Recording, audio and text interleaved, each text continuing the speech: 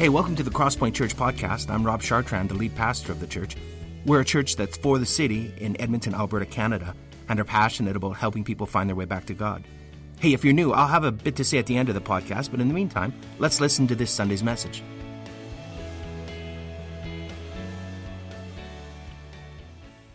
Well, hey, good morning, Crosspoint. Thanks for joining with us this morning. We are continuing our teaching series called Check Engine, and we have been walking through the book of Amos together. If you have a Bible this morning, I want to encourage you to turn to Amos chapter 5, and we're going to be sticking mostly there this morning. You can follow along in the text. I want to start this morning, but I want to ask you a question. Have you ever seen this word before? We're going to put it up on screen. All right, well, what is that word? Well, the word is phloxa nausa nihilipilification. Phloxa nausa nihilipilification. It is, in fact, the longest non-technical word in the English language. Yes, it is a real word, and it's not a technical word, it's an actual word. As a matter of fact, it was first used by a man named William Shenstone in 1741. All right, well, I want to try this again. I'm going to get you to go along with me. We're going to put it up on the screen, okay? And here's how you say it. It's phloxa nausa nihilipilification. So, repeat it with me. Phloxa nausa nihilipilification. Phloxa nausa nihilipilification.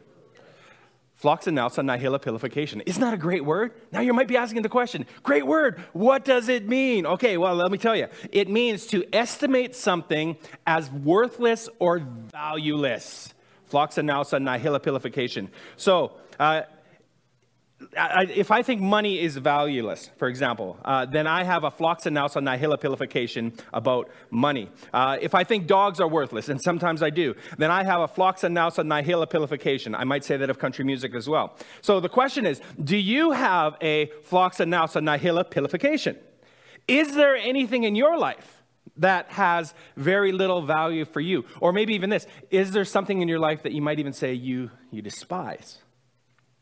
Well, today, as we dive into Amos, we are going to discover one of God's phloxa nausa nihilipilifications. And if you've been with us for this series, you will remember that Amos was a prophet. He lived during the time of what was called the divided kingdom. Amos's story takes place about 150 years into the divided kingdom. And if you remember, the kingdom of Israel was divided into Israel in the north, Judah in the south. But Amos was a shepherd who lived in the south, but God had called him to go to the north to prophesy to the nation of Israel. So he went straight to the city of Bethel, which was the religious capital of Israel in the north. And he went there to warn them about God's coming judgment on Israel. And he gives all sorts of different reasons. But he was saying to them that the Lord was just graciously giving them one last chance to turn things around. But of course, Israel carried on as if nothing was wrong. And see, this was a time for Israel. This was a time of prosperity. This was a time of safety for Israel's leaders. Its borders were secure. Its armies were strong. Money was flowing. Everything was going so well. So when this pesky little prophet shows up, right, with his words of warning, people don't take him seriously. In fact, the high priest Amaziah, and you read about this in Amos chapter 7, basically said to him, Amos, go back to Judah. Don't bother us no more. Don't come here to the king's temple and tell us about God's impending doom.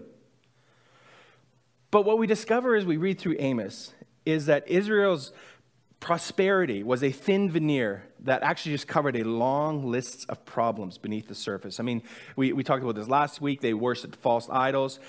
In many ways, they were just violating the covenant that God had made with Israel. So they were prideful. They trusted in their own money and their power to save them.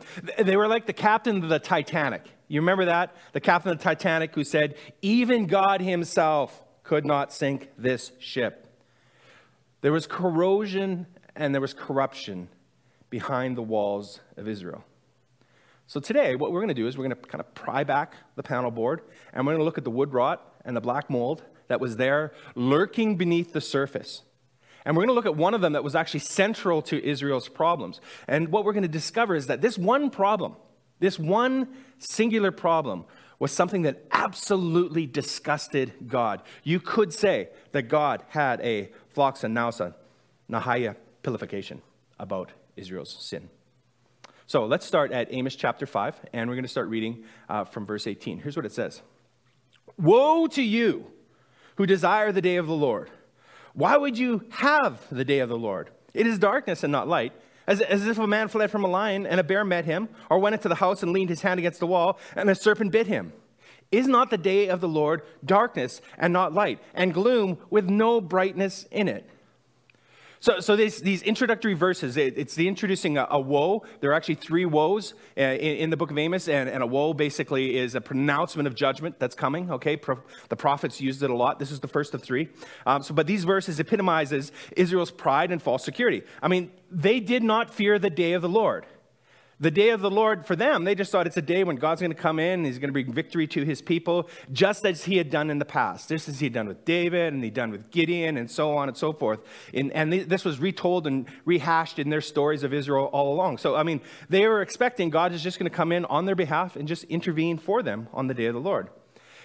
And because they felt so secure, they were longing for the day of the Lord. They anticipated. They saw it as a day of light and not darkness. And of course, in this context, when it talks about light, it means prosperity and safety, as opposed to darkness, which means disaster and destruction. So Israel believed God is fully on our side. It never occurred to them that the Lord was actually on somebody else's side, which we'll look into soon.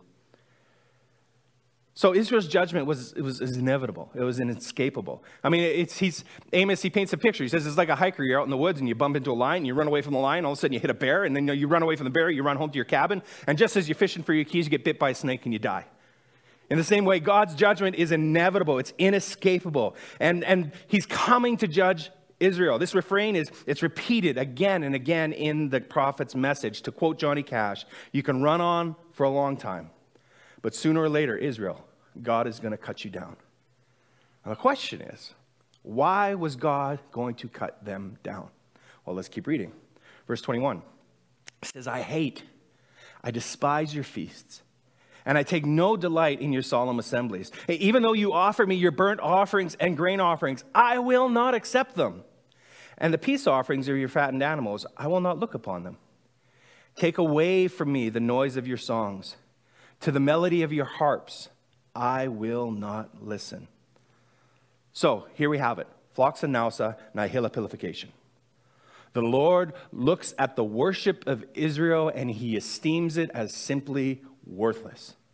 So he's essentially saying, I'm turning my back on the religious festivals and the offerings of Israel. Now, you remember, I talked about this, as the kingdom of Israel was divided. But at the time of the division, 150 years prior, Jeroboam, the rebellious king in the north, set up his own temples in Israel in the north. He set one up in Bethel, he set one up in Dan, right? He also set up a golden calf in each one of those temples for the people of Israel to worship. And he did this so that Israel would stop going down to Jerusalem to participate in their religious festivals. Because if they did that, well, the kingdom might be reunited. And no rebellious king wants that to happen. But Jeroboam also duplicated the religious calendar of the south. So they had the same offerings, they had the same festivals, they had the same gatherings and worship. So essentially, the order of worship was the same, but the object of their worship was different. And in the temple system, there were 5 main offerings that were provided. And in this text here, Amos mentions 3 of them. And it's interesting. There were the burnt offerings, the grain offerings, and the fellowship offerings. And what's interesting about these offerings is that these were the pleasing aroma offerings to the Lord. In other words, when God, you read about it in Leviticus chapter 1 through chapter 7, is when God received these offerings from Israel, it says it was like a pleasing aroma in the Lord's nostrils. So these are pleasing aroma offerings. But it's interesting. Notice the sensory language that God is using here. He says, I can't stand the smell of your offerings. I won't even touch them. I can't even look at your peace offerings. And the worship band, it's just noise. I can't even stand to listen to it. So God is completely repulsed by their worship. He hates it, he says. He despises it. Floxenausa nihilopilification. You get the point. So what is it about their worship that is so repulsive? Well, the answer is embedded in the next verse. And this is, in fact, the most famous verse that we find in the book of Amos. It's often quoted. Let's read it together. Verse 24. But let justice roll down like waters, and righteousness like an ever-flowing stream. This verse essentially exposes what's been growing behind the panel board of their religious enthusiasm. It says that there's something that they need to start doing, and there's something they need to stop doing. What they need to stop doing is the false worship. But what they need to start is a flood of justice, and what they need to start is the flow of righteousness. And this wasn't just supposed to be like some one-off, right? Like a small gesture they might do to ease their conscience. And this wasn't supposed to be maybe a trickle, something that they could say, okay, we're kind of doing this. It's just good enough. No. The Lord wanted justice to roll down like waters, righteousness to flow like a stream. So the image is unrestricted river, overflowing its banks, never running dry. So what does he mean by justice? And what does he mean by righteousness? Well, as it turns out, they actually have very similar meanings. And both are very related to what we would call covenantal faithfulness. Remember, Israel was in a covenant relationship with Yahweh, the living God. And the way that they demonstrated their covenant faithfulness was by keeping the law. So in the law, it talks about justice and righteousness. Justice, as it turns out, puts more of an emphasis on the social order, whereas righteousness puts more of an emphasis on the personal or the relational order. But both of them go in hand. I mean, you can't have justice without relationships, and you can't have relationships without justice. They go together. But instead of letting them flow, what Israel was doing is they had twisted them. They had corrupted them. Let's look at just a little bit earlier, and it fleshes this out in verse 7 of chapter 5. Here's what it says. It says, "O you who turn justice to wormwood and cast down righteousness to the earth." Wormwood in the Middle East was a small shrub. It had these gray, hairy leaves, and the leaves that you would eat were super, super bitter, like bitter as anything you can imagine. So in the Bible, wormwood often represented bitterness and sorrow. And what Amos seems to be saying here is that Israel had turned sweet justice into bitter injustice. And not only that, as for righteousness, they were throwing it to the ground like a piece of garbage. And this is a major theme in Amos. I mean, it's riddled throughout the entire book, almost in every chapter. If you look closely enough, you will see injustice after injustice after injustice. Justice was corrupted, righteousness discarded. There's in the list, there's like horrific exploitation and oppression. They were selling the poor into slavery. Their legal systems were corrupt. Judges were taking bribes. The police were corrupt.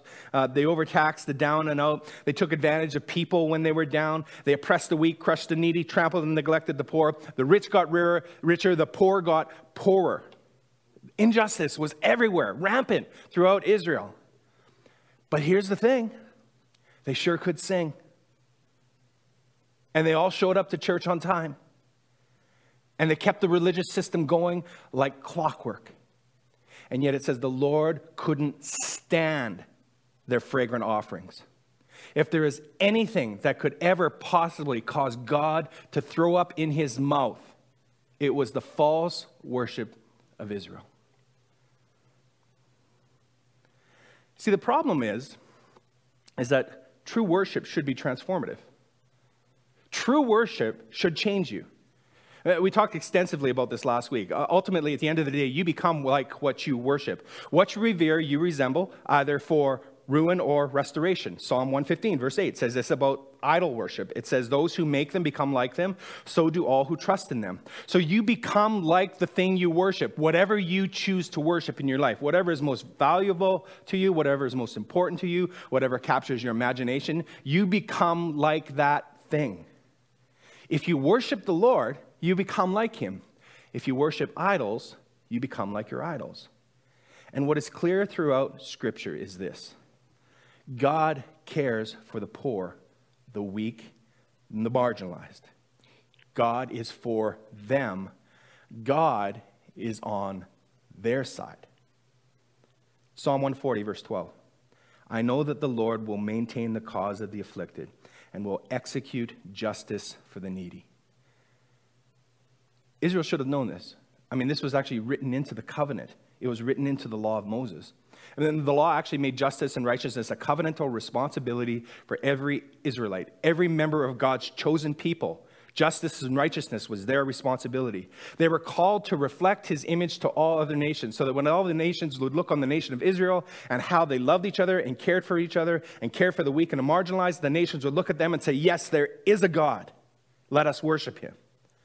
So, for example, just coming into the law, it made sure that widows and orphans were protected and provided for. It made helping the poor everybody's responsibility. Ensured justice for everybody, especially the weak and marginalized. It gave provisions for the disenfranchised to redeem their lost property. It gave restrictions on not allowing people to abuse other people. It even helped foreigners who were in the land. This was all scripted, written into the covenant for the people of God. But they were breaking the covenant. But here's the thing, is you cannot read the law, you cannot go through the law without concluding that the Lord is on the side of the least of these.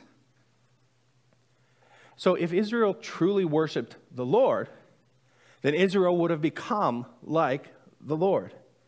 They would have stood up for those who were exploited. They would have created fair systems, judicial systems. They would have given dignity and compassion to the needy, righting wrongs and punishing wrongdoers. But they were so very different than the God they worshiped. So their worship, ultimately, it wasn't transformative. They didn't become image bearers of the Almighty King. And for them, it was nothing more. Their worship was nothing more than solemn faces and choreography set to loud music. And Israel had become like what they actually worshiped. What they worshiped were false idols. For one thing, they worshiped the golden calf, which was a symbol of rebellion, ultimate autonomy. I want life on my own terms and not on God's term. But they also worshiped power. You read this in the text. They worship prosperity. They worship their security. And so it's no wonder at the end of the day, when they were worshiping all of these things, that at the end of the day, they became exploiters and oppressors.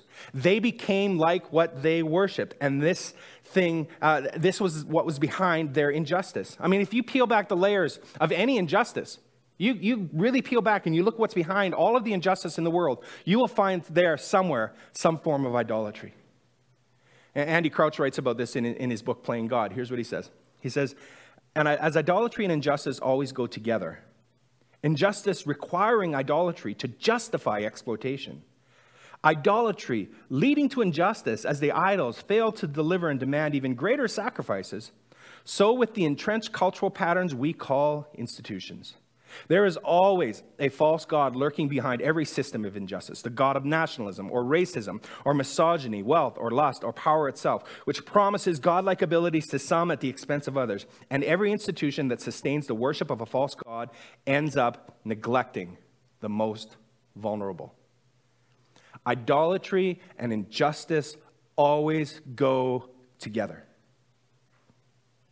But even after all of this, even after the horrific treatment of its people by Israel and its rulers, God was still gracious to them.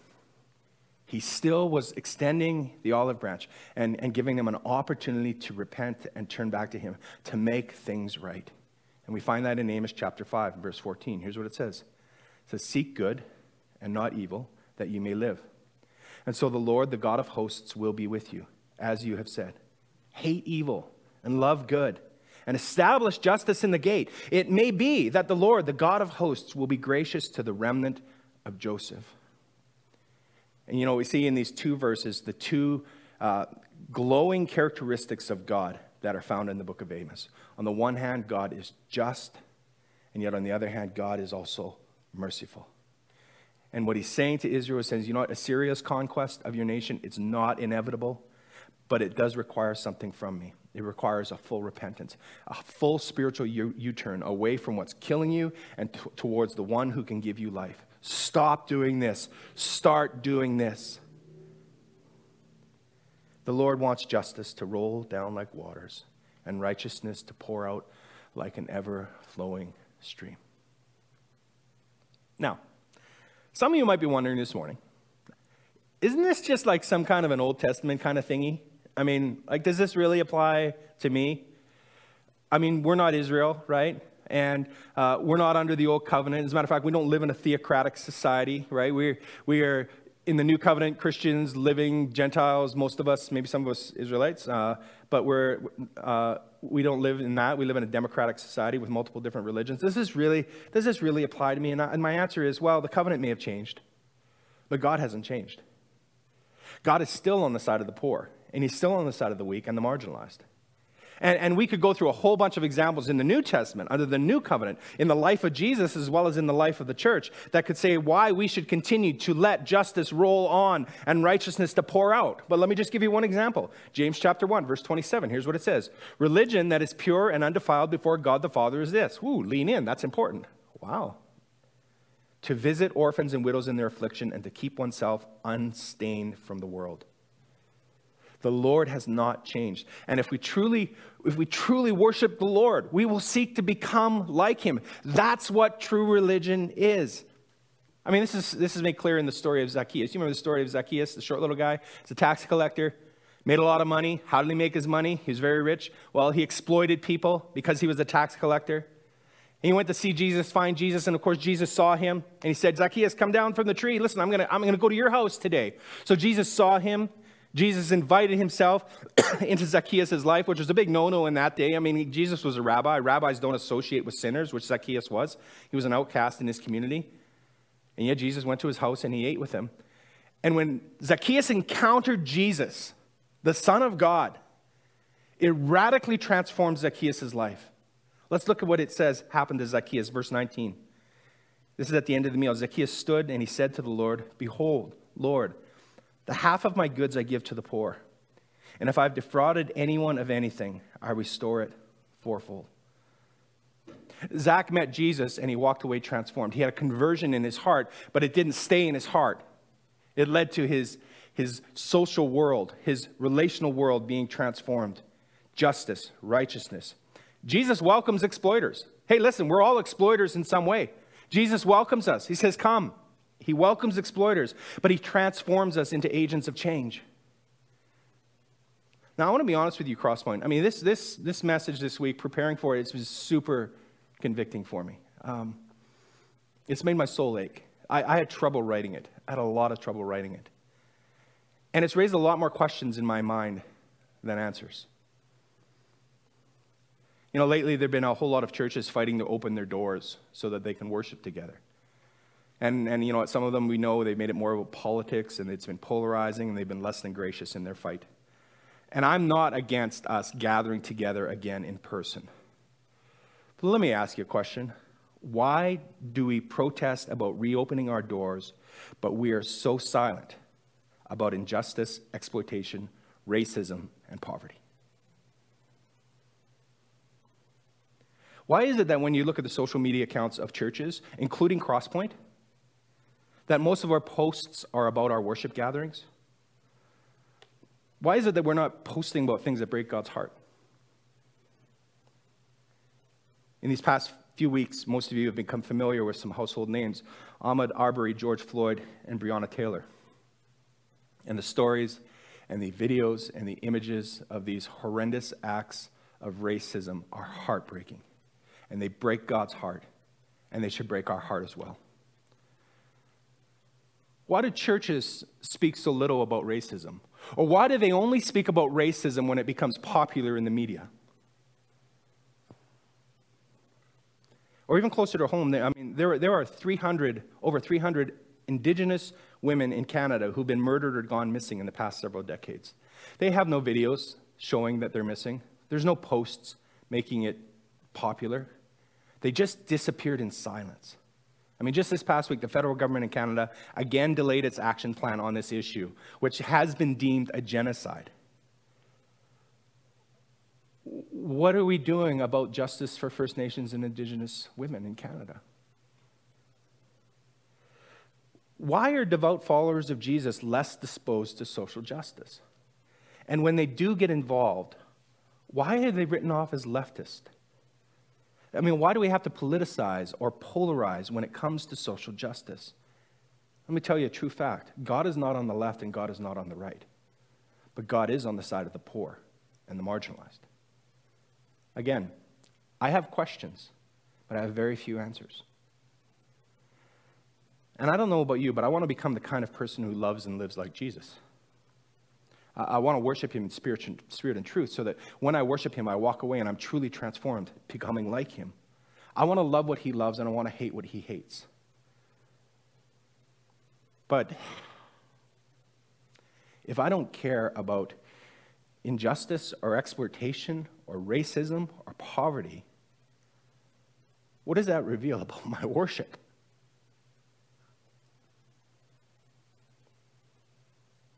What does that reveal about who I'm truly worshiping?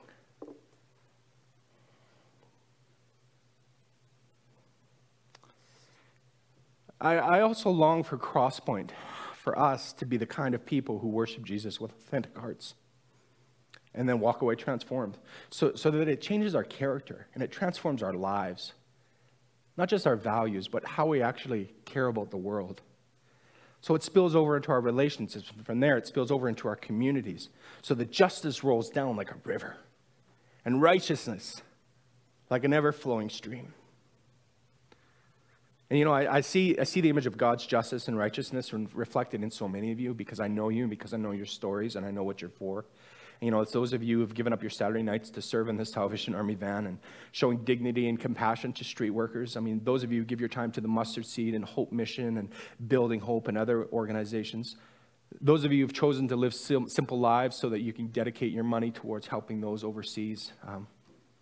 Those of you who love your neighbors, who protect the weak, who help addicts and come alongside them. I mean, I could go on and on and on. And let me just say, the water of justice is running through our community. And my hope and prayer is that we will just open the dam and let the torrent of justice and righteousness pour out. You know, if you've been with Crosspoint for a while, you know that we long to be a church that is for the city. We haven't arrived yet. We're still on our way there. And this is terminology that's for the city that's borrowed from the pastors Darren Patrick and Matt Carter. We want to be for the city. See, there are lots of churches that are just in the city. In other words, they create nice, safe programs for the people inside their church walls. They never occasionally do they ever go outside. They aren't effectively engaged with the people or the culture of their city. They're just in the city. And then there are other churches that are against the city. They've kind of adopted this defensive posture. They see the surrounding culture as always as bad, always as irredeemable, always as against them. The arts, the business, the media, they're minions of Satan that are out to get us, destroying the church. It's kind of an us versus them. They're against the city. But then there are churches that are churches of the city. And this is kind of like the opposite extreme. So they've capitulated to the culture. They've fully embraced the culture of the city. So you can't actually even tell the difference between the church and the culture. They've lost their distinct identity, and because of that, they've lost their witness. Those are churches of the city. But we want to be a church for the city. And this means that we're not afraid to uphold a biblical worldview and moral standards, and we believe the gospel, and we live by the gospel, and we love the gospel. And we'll proclaim the truth of Scripture with clarity and with passion. But at the same time, we are committed to bringing God's peace and justice and flourishing to our city. That's the kind of people we want to be. We want to be on God's side in His posture towards the city. There are so many ways that we can do this, and so many ways we've tried to do this, and we're still growing in this, and we're still learning it. But this morning, I just want to share with you, and I'm going to get really practical here, one way that we're going to try and be a church that's for the city. We want to partner with God in His redemptive mission in the world. A number of you have heard of Mosaic Center. Mosaic Center is an organization here in Northeast Edmonton. They love Jesus. They serve Jesus. They've just recently amalgamated with the Mustard Seed, and we've done a lot of projects with Mosaic Center in the past. Well, Mosaic Center is being moved out of their current facility, and they have to move into a new facility. And actually, this is going to be a better facility for them, so that they'll be able to help more people and do more social good. And just this week, I had a chance to interview via Zoom, and you know how well that sometimes goes, but via Zoom, I've interviewed two of the key people, and I'm going to introduce them to you in this video. And so it's about 9 minutes, and I asked them about what's going on with Mosaic Center, and I talk about how we, as the people of God, might partner with God in His redemptive mission in the world. So let's join in this conversation and watch it together.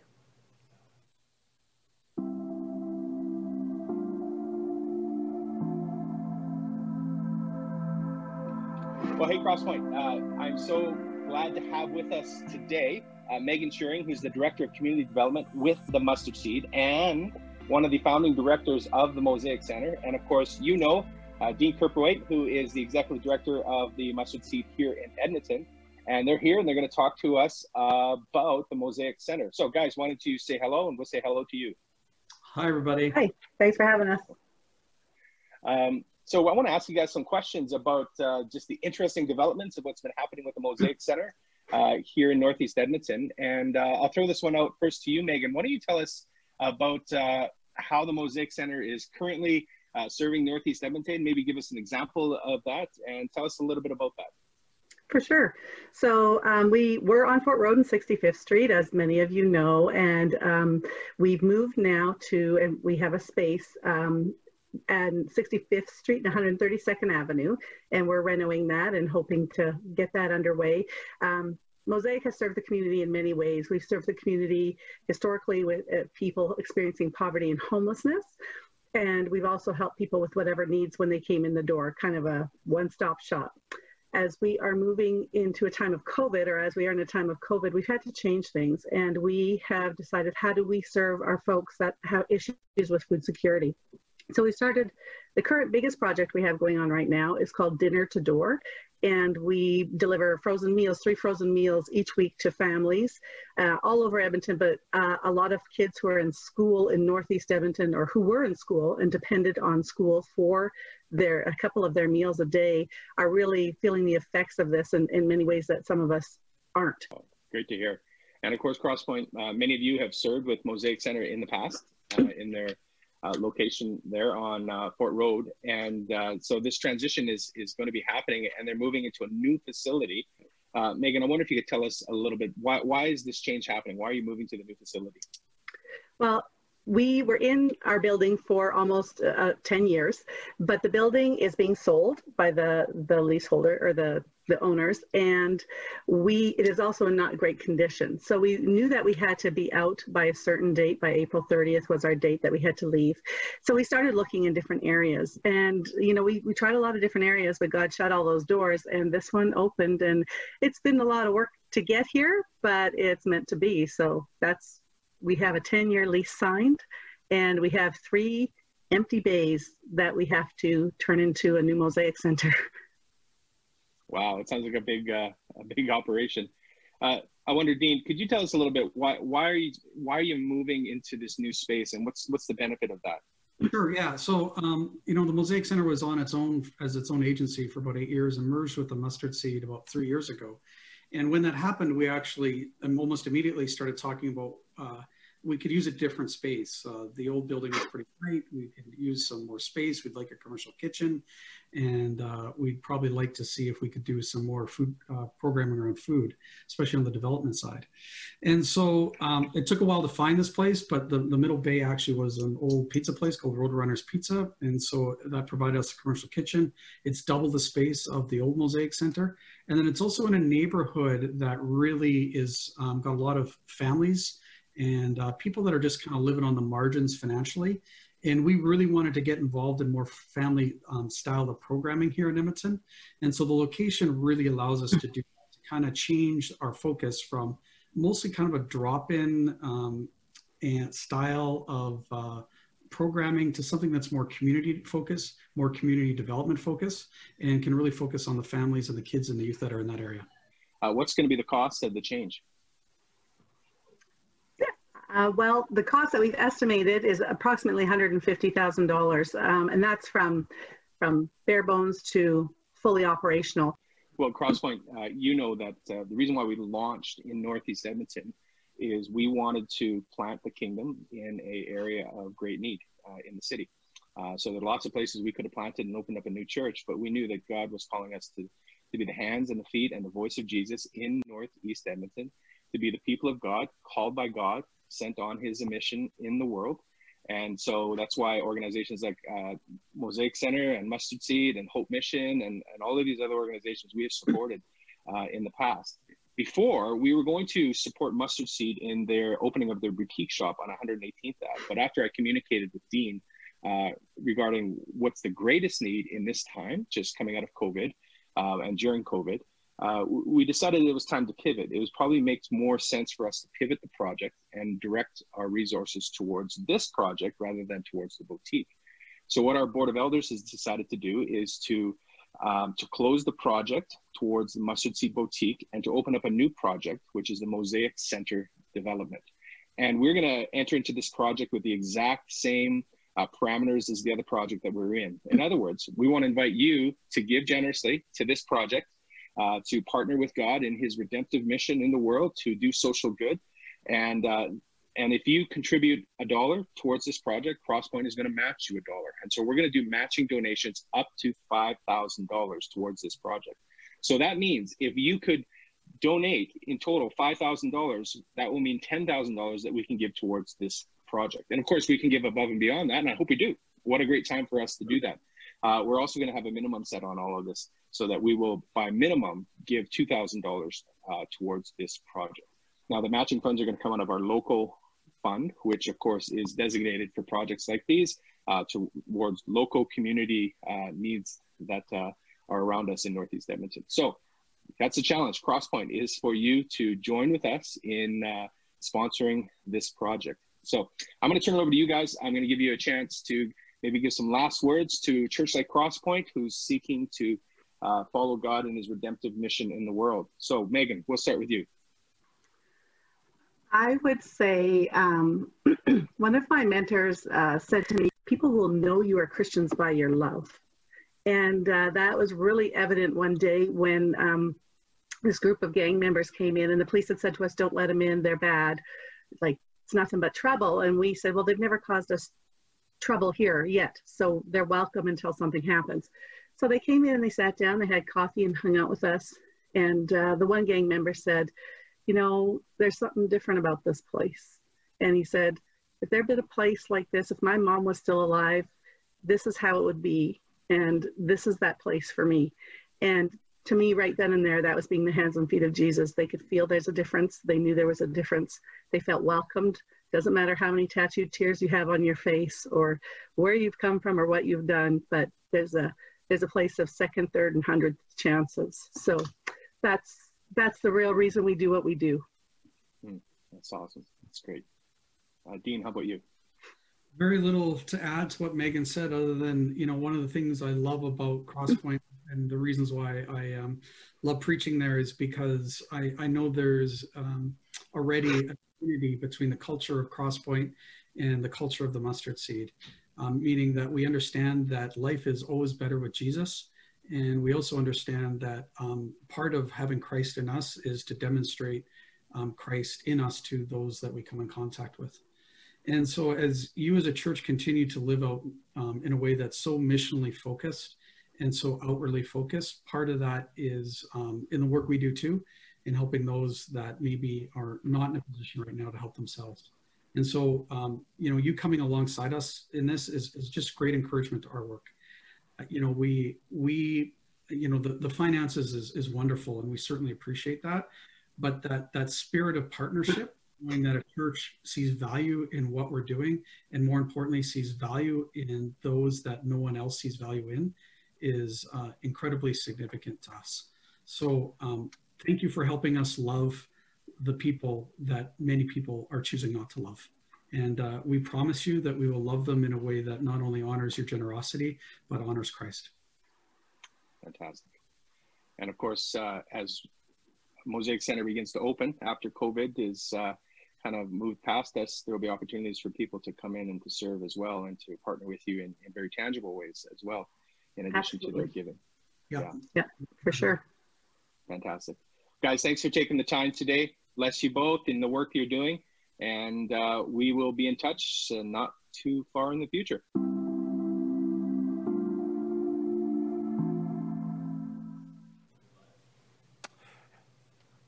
Well, just to provide a little bit of a clarification for those of you wondering, how do I give to this project? You can go give online through any of our online systems, and you can there's an option on the drop-down menu to just designate giving to the Mosaic Center development. So thank you for those of you who want to give in this way. Listen, there is so much that we can do, and sometimes you feel overwhelmed by all the possibilities that are out there of the things that you can do. It's called paralysis by analysis, and so there's so many options that you end up doing nothing. Let me just say this: you cannot do everything, but you can do something. And let me ask you, what is the something that God is calling you to do? Crosspoint, let me ask you, is your worship transformative? What does your compassion and solidarity and social good say about your worship? And my prayer for all of us, and especially for myself, you got to hear this. I'm praying for myself. May justice roll like mighty waters, and may righteousness flood our banks, so that we are transformed to become more and more like our just and merciful King of Kings. Well, would you join with me in prayer? Can we pray together? Father, thank you that you are so good, and you're righteous, and you're holy, and you live in unapproachable light. But because of Jesus and through his sacrifice on the cross, we can come to you, and we can know you, and we can be in relationship with you. And because of that, we can receive mercy. So you are a just God, but you're also a merciful God. We thank you for that. And thank you, God, that you take exploiters and you transform them into world changers and agents. And God, we want to be like you. We want to be on your side. Help us to do that. Help us to know what that looks like for each and every one of us. We can't do everything, but we can do something. What is the something, God, that you're asking us to do? Thank you, Lord, for your goodness to us. I give you thanks in Jesus' name. Amen. Amen.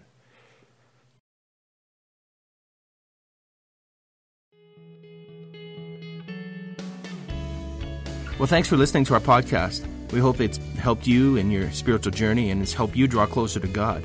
Let me tell you a little bit about us. Crosspoint gathers as one church on Sundays in Northeast Edmonton, and you can find out our location and more about us by visiting our website, thecrosspointchurch.ca. We also meet throughout the week throughout Edmonton in what we call home groups. These are smaller communities of learning, laughter, community, transformation. We think that the journey of faith was never intended to be an independent exercise. It's something that we do together. So please visit our website and find out how you can get connected to a home group near you. If you listen to our podcast regularly, why not make it shareable? You could like us on iTunes or share our podcasts with other people. But more importantly, we hope you will get connected with other people and talk about what you've learned. Again, hey, thanks for listening. We pray you'll experience Christ's love in a very real and profound way this week.